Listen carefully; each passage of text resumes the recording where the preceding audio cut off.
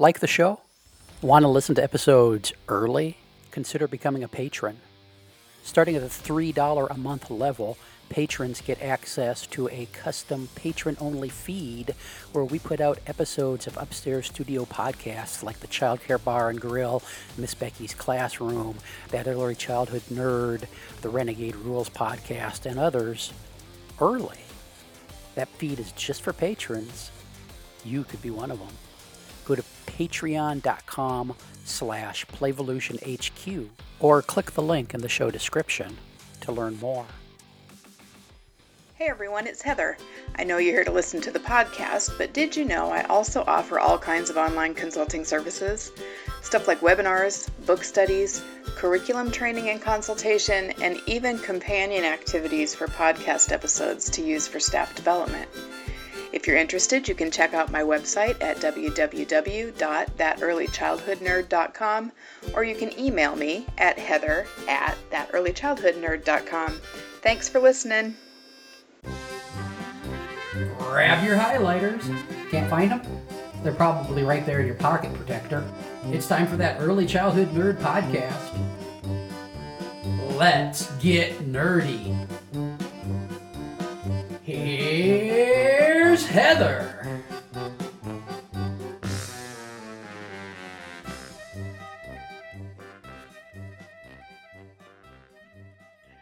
Hi, everybody. Welcome to another episode of That Early Childhood Nerd. I'm Heather Burnt-Santee, and my guest today is Frances Wardle, who is the author of the book, Oh Boy, Strategies for Teaching Boys in Early Childhood. And if you've been listening for a while, you will also recognize him as the author of the Guerrilla Teaching Tactics article that we had so much fun with a month or so ago and got that great response from. So welcome, Frances. Would you tell everybody what you want them to know about you? Thank you. I appreciate being here. I'm an author and a professor. I teach at the University of Phoenix and at Red Rocks Community College. I write books. This is my 9th book, and I write a lot of articles for Exchange, Young Children, other publications about a gamut of issues for young children and about young children. Mm-hmm. Yeah, and I've actually waiting for, you wrote a text, you co-authored a textbook about play. Correct. And I'm waiting for that to get to me. I'm excited to read that. So thanks very much for joining. I'm gonna give everybody the quote, and then we'll start our conversation. So this is from the book Oh Boy, published by Exchange Press, and you say this: for many young boys, the early childhood experience is not a positive, empowering one. Too many are suffering, and we need to make major changes at every level of the field, from expectations, the environment, instructional approaches and discipline methods, to policies regarding school readiness and special education. There's a lot in there. Yes, that's the thesis of the book right there. Yeah. So you don't need to buy the book. You've got that. We just got that quote. Yeah. No, definitely buy the book. It was so good. So before when we were prepping for recording today, I asked you if you would be comfortable addressing a little bit the idea of the gender being more than a binary, and some people sort of have that barrier when they hear this title. So let's start by just addressing that, and then we can go on to talk about why we think it's important to talk about boys. Absolutely. The message of my book is that we need to examine individual children. We need to look at how individual children develop, grow, and learn. And then we need to match the physical and social environment to that child to maximize their learning. Yeah. It's about matching the environment to the individual child and their traits, not to their label. Yeah. So one of the comments I got when I posted on my own Facebook page that I had started this book was, why would you need to teach boys any differently? And sort of what I said was, well, we're not saying that it's more about our awareness of our expectations and sort of the patterns we're seeing with boys. It's the patterns, and it's unfortunately the statistics, and the statistics are horrible. Yeah. If you look at any negative statistics for young children, and again, we're obviously talking birth through age 8, look at expulsions, you look at suspensions, you look at kids in special education, look at children on discipline plans, you look at children who are withheld from advancing to first grade or second grade. It's skewed not a little bit, significantly toward the boys in the negative sense. Mm-hmm. And why? And my hypothesis is because we simply are not matching their needs. Yeah. So one thing that that you mentioned is that there's a mismatch between what's typical for boys, typical behavior and developmentally to be expected kinds of things, and the fact that most of the teachers they're with are middle-class white women who maybe just don't relate to those behaviors. Am I saying that clearly That's enough? correct. And I don't want to focus just on what I call the female culture of early childhood. And it is a culture. And we really have to understand what cultures are and their values and their behaviors and their expectations. And the entire culture of our field is female. But it's also our expectations are too high in terms of academics. Boys tend to be slower than girls in most things, particularly young boys. They're slower verbally, they're slower emotional control. The part of the brain that controls behavior, it develops slower with boys than girls.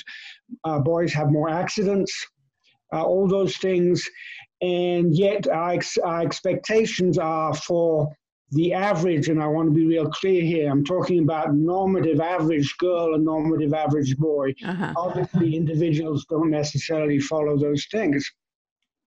Women tend to have grown up as girls, tend to have read girls' books, tend to have played as typical girls, tend to have often avocations that are more familiar with girls and boys, but again, men and women, but not always. Than boys. And boys, I mean, one of the best ways to look at this is just have a father or a volunteer male come to your classroom and just see what the kids do. They're all over him. They want to wrestle. They want to rough and tumble play. They want to make a mess. It's just much bigger. It's much more, it's louder. And quite frankly, it's messier. Yeah. I remember when I was a center director, we had one dad in his son was 3, and he liked to come in and spend time, right? We want parents to do that. Families, Absolutely. We want them to come spend time. Absolutely. But it became very much rough and tumble play, just what you're describing. And so then the teachers were like, tell him not to come anymore. It's too hard. And my point is we need more people like that because kids, particularly boys, but also some girls, thrive on rough and tumble play. Yeah. They thrive on making a mess. They thrive on building things and knocking them down.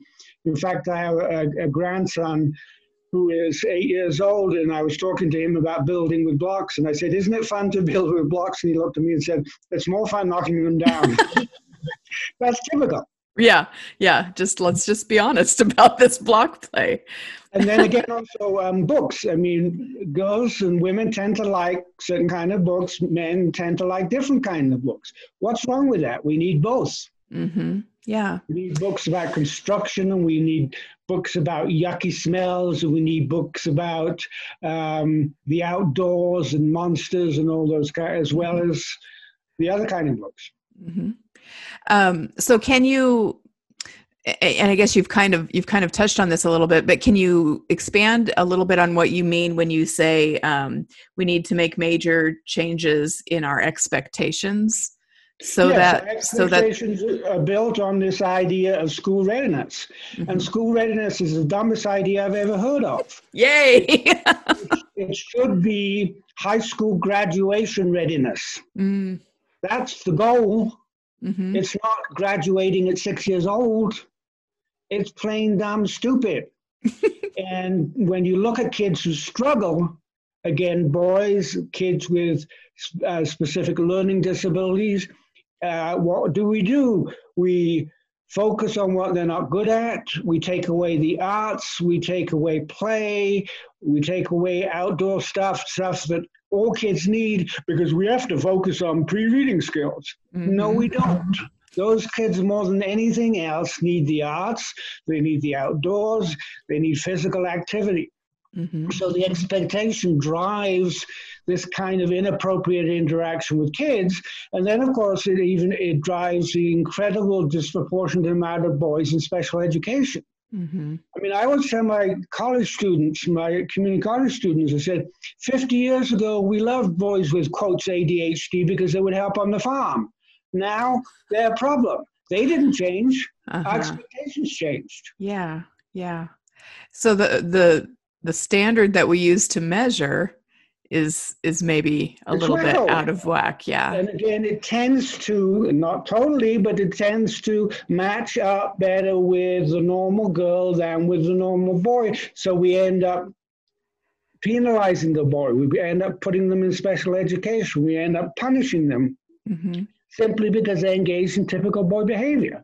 And we have to change the paradigm and say, if a child wants to yell, scream, and run around, let them yell, scream, and run around outside. Let's increase outdoor activities. Let's increase field trips. Because they need to do that. Mm-hmm. Yeah. It's just really uncomfortable for us who are working with young children to think about changing ourselves because we see teaching as imposing change on someone else. So, and that's, of course, the biggest issue that goes beyond this to the guerrilla teaching issue and play and everything. The assumption by the adult that we know what's best for the child. Mm-hmm. No, we don't. Yeah. Yes, we have to set certain expectations. We have to have certain goals. But let the child tell us what they want. Let the child tell us how they learn best. Mm-hmm. Beautiful article that I quote in the book about movement, and it says two things. It says a lot of kids, particularly boys, have to move when they learn. They can't learn any other way. And secondly, there's some research that suggests that the actual movement activity increases brain development, so just by moving. And I quote somewhere in the book, and it's one of my favorite quotes, to say, I don't know any research anywhere that says the only way a person can learn is by sitting still. Right. But that's our picture. I've never seen that research. Mm-hmm. Yet the assumption is, you have to sit still and do your math, or you have to sit still and do your counting, you have to sit still and do your ABC. No, you need to go and handle stuff, and while you're handling it, you can count it, and you could add it, or you should subtract it, but it has to be concrete, it has to be real, it has to be hands-on, because that's how little kids learn. Right. Again, sometimes more than girls, because basically boys are slow again. Their mental capacity takes a little longer. Yeah.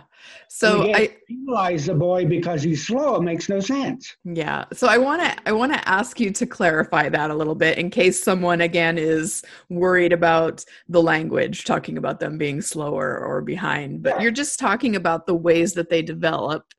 I'm talking about the development of some basic constructs that we use to determine school success, particularly at the young age. Yeah. That is, sit still, focus, language, more language, the better you are, those kind of things. Yeah. As a group, boys don't sit still. As a group, boys have problem with, they're slower linguistically. We know this. The language part of the brain is more developed with girls than boys. And boys are always in trouble. Why? Because the emotional regulation part of the brain hasn't developed yet. Mm-hmm. Yeah. Not their fault.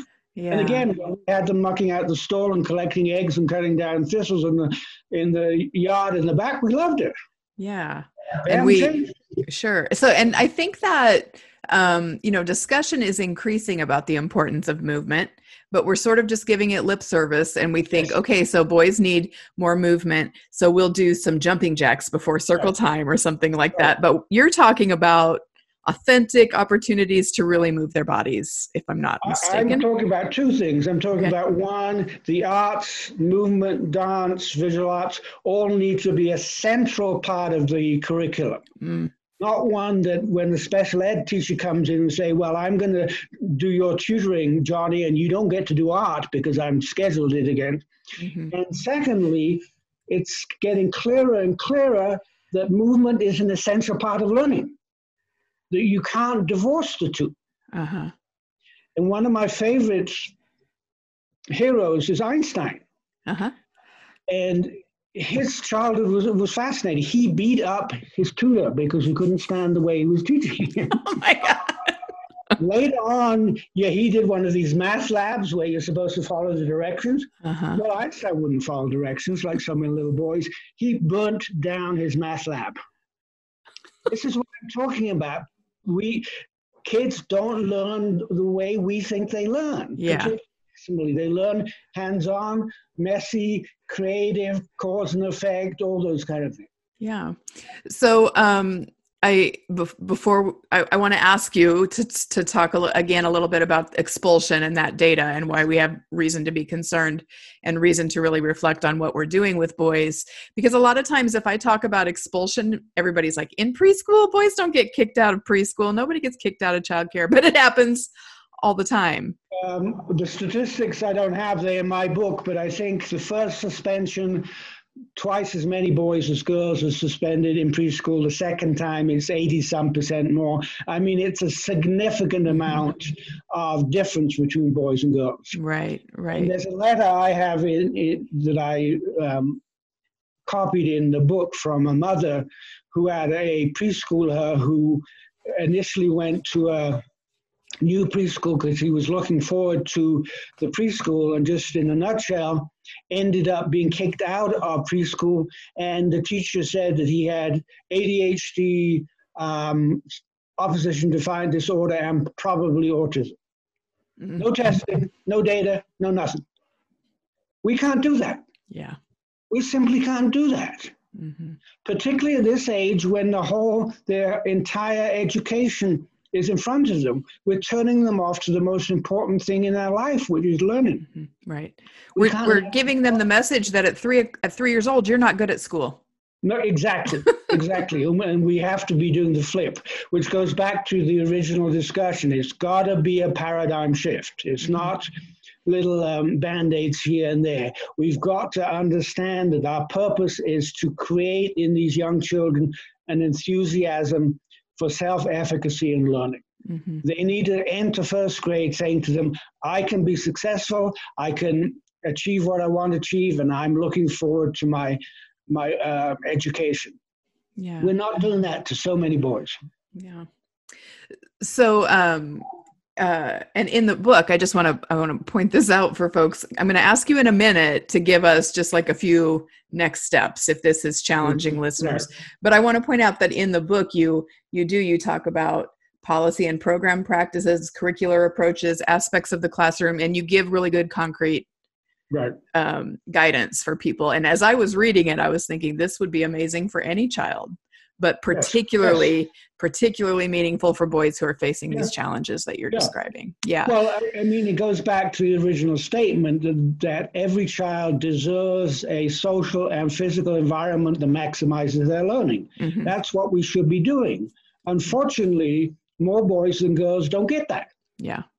Yeah. That's all I'm saying. Yeah. And even, and among the data about boys, the numbers for Black boys or Latino boys is more disproportionate. Yes. Yeah. But I want to say it's critical not to separate those out. Part of it is race. Part of it is the gender issue. And I will, one of the reasons why I focused on all boys is because gender is a part of that dilemma. Sure.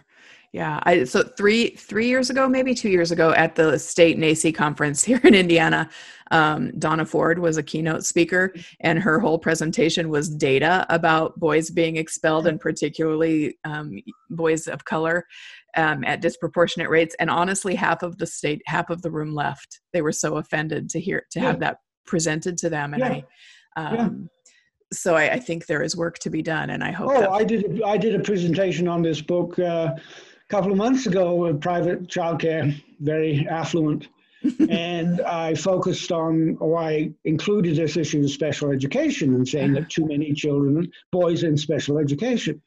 This one teacher just went apoplectic, and she said, it's our job to get a child in special education if they need it and they can benefit. And I said, yes, it is, but it's got to be correct. It's got to Yeah. be, they've got to be able to benefit. And putting kids in special ed for ADHD makes no sense. Change the Right. environment, change the activity, change the expectation. Yeah.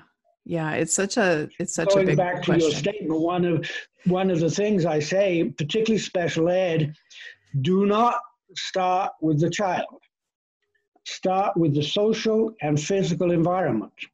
Is there something in the physical environment that leads to this misbehavior, if that's what you're looking at?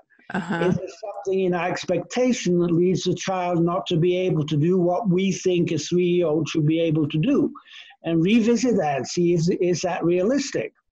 Is there something in the social environment, back to expulsions, where, I mean, this one study on African-American boys was added, and the researchers didn't really explain it. It said that the teachers who are most involved with following African American boys so they wouldn't make mistakes were African American women. Oh. It doesn't matter who they are. That's not acceptable. Mm-hmm. Find out why we're doing what we're doing.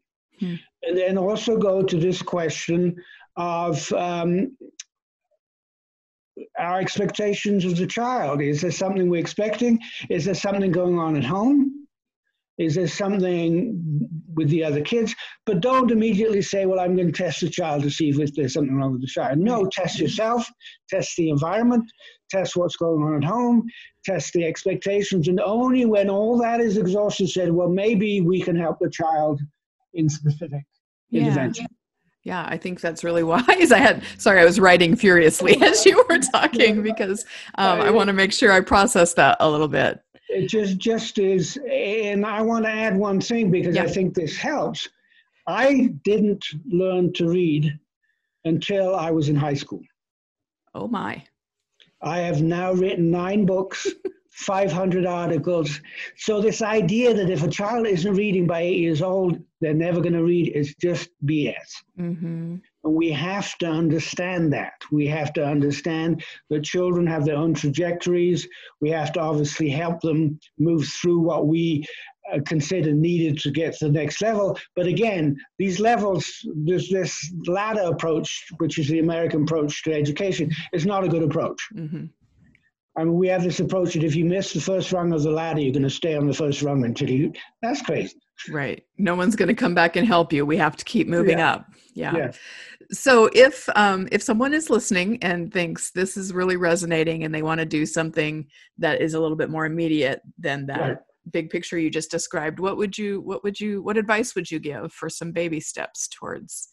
Well, I think a huge issue is around lack of men in programs. Uh-huh. And when I say men, I'm thinking about several categories of men. I'm thinking of male teachers and aides and caregivers. I'm thinking of male administrators. I'm thinking of male volunteers from the home, fathers, grandfathers, uncles, boyfriends, older brothers, a whole bunch. Mm-hmm. And I'm thinking of male volunteers from the community, grandfathers, scouts, other programs, diversion programs. Obviously, you have to deal with safety. Sure. But we don't have men in our programs. Mm-hmm. And it's there's reasons for it. I've been in this field all my life, and it's not a field that welcomes men. I'm not welcome. Right. Men are not welcome. And you can go on to the fact that we're expected to take out the trash every day to, to when you go into the entryway in the office and sit down, all you can read is Glamour magazine. There's no thoughts or anything. I mean, it's across the board. Yeah. So we have to, I think that's the first, create a committee with interested fathers, interested men. If you're part of a bigger organization, are there men in the organization that aren't part of the childcare, but administrators or janitors, or that you can have come as part of that group and find out ways to bring men into the program. Uh-huh. So if you're part of a religious Catholic school or Lutheran school or a Head Start program that's part of a bigger program, bring in people from other agencies in the program that aren't part of your program. Mm-hmm. and create a program, a committee to find ways to bring men into your program. Yeah. Number one. Number two, revisit the whole question of indoor and outdoor play and whether or not you can increase two things. Can you increase the time outside? And then can you increase the meaningful activities? Can you have a gardening? Can you bring the woodwork bench out? Can you bring the big blocks out on a concrete slab? Can you bring the dramatic play stuff out there? That's And then the third one, and I did this, is dramatic play. When I started, I taught kindergarten for a year in Pennsylvania. And typically all the girls were in dramatic play and not a single boy. And then I looked at the props, and they were all, quotes, traditional female props, end quotes. So I brought in hard hats, I brought in fire hoses, I brought in fire coats, I brought in old typewriters, and turn around, 50-50, many boys and girls. Yeah, when I added old laptops and some Starbucks props, I had suddenly so many more boys in dramatic play. Now, I will say, because I think this is important, I also flipped the switch on the woodwork bench because it was mainly boys. And when I brought in some art activities and some yarn and things, 50-50 on the woodwork. So it happens both ways. It's just in this book, I'm focusing on boys. Right.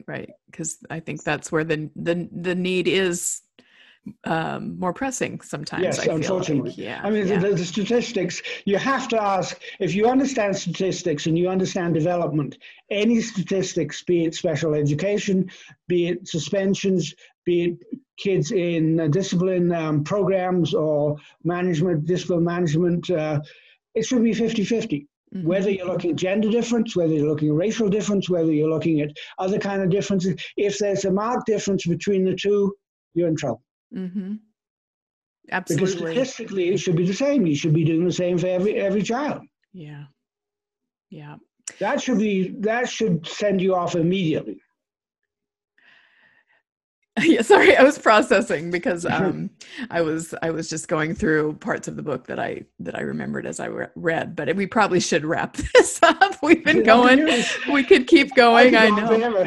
Yeah. So maybe we'll invite you to record again sometime. But I thank you for this book. I thank you for the articles. I've read mostly ones that have been in exchange. But I know you talked about some other places. I should have asked this before we recorded. Do you have a website or an email or anything if people wanted to get a hold of you? My email, the same one you have, okay, is fine. Okay, so I can share that with folks if they reach out and want to get you. Okay, well, thank you again so much for the work and for being here to talk about it right now. I think it's going to be very helpful and eye-opening for some who are listening. Thank you, and I just want to encourage people to look at this in the big picture, because it's unacceptable, the kind of statistical differences. It's just not fair to start a 3, 4, 5-year-old on the life of, well, I'm not going to be successful. That's crazy. Yeah. And I think, there are always people who look at that and think, I know I said I was going to wrap it up, but I'm going to keep going, who look at those statistics and think, yeah, but not me. And that may be true. You may be doing all these wonderful things, but you're part of a system. And I think we have a responsibility. That goes back to my another advice. If you have a special ed coordinator, or if you have a disability coordinator, which Head Start does, this is how I started this whole process. Go to them and say, could I see the number of kids on your roles, and would you break them down by gender? That's how I started the whole thing, because I said to my disability coordinator, could you just give me the statistics? And she said, sure. Twice as many boys as girls were being treated by the special ed people in the Head Start program. That's what got me going. Do an analysis of your own program. Yeah. Or even, and I think maybe you mentioned this in the book, just make a list of the children who are sort of challenging for you and compare how many of them are boys on that list. Yeah. And I have to say this because you trigger this. I don't know if you've taught at a community college, but whenever you teach any subject, there's always a lot of the students will have a child in mind, and they will say, can you give me help on this child? Yeah. And usually it's a child in the program, but often it's a child in their life force. And I always say before we get into long discussion, I say, let me guess. Let me bet that child is a boy. Yeah. 95% of the time, that child is a boy. Yeah, absolutely. That's unacceptable. Yeah, that I am. Make sense. Yeah, currently teaching a class on guiding behavior at the community college here, and I'm incorporating a lot of, like, I read the book before the semester started so that I could incorporate as much of that in as I could. Okay, we probably really do need to wrap up now, so I'll thank you again, and thanks everybody for listening, and I hope you'll come back again for another episode. Thank you. Thank you. That's the show. Now go get your nerd on.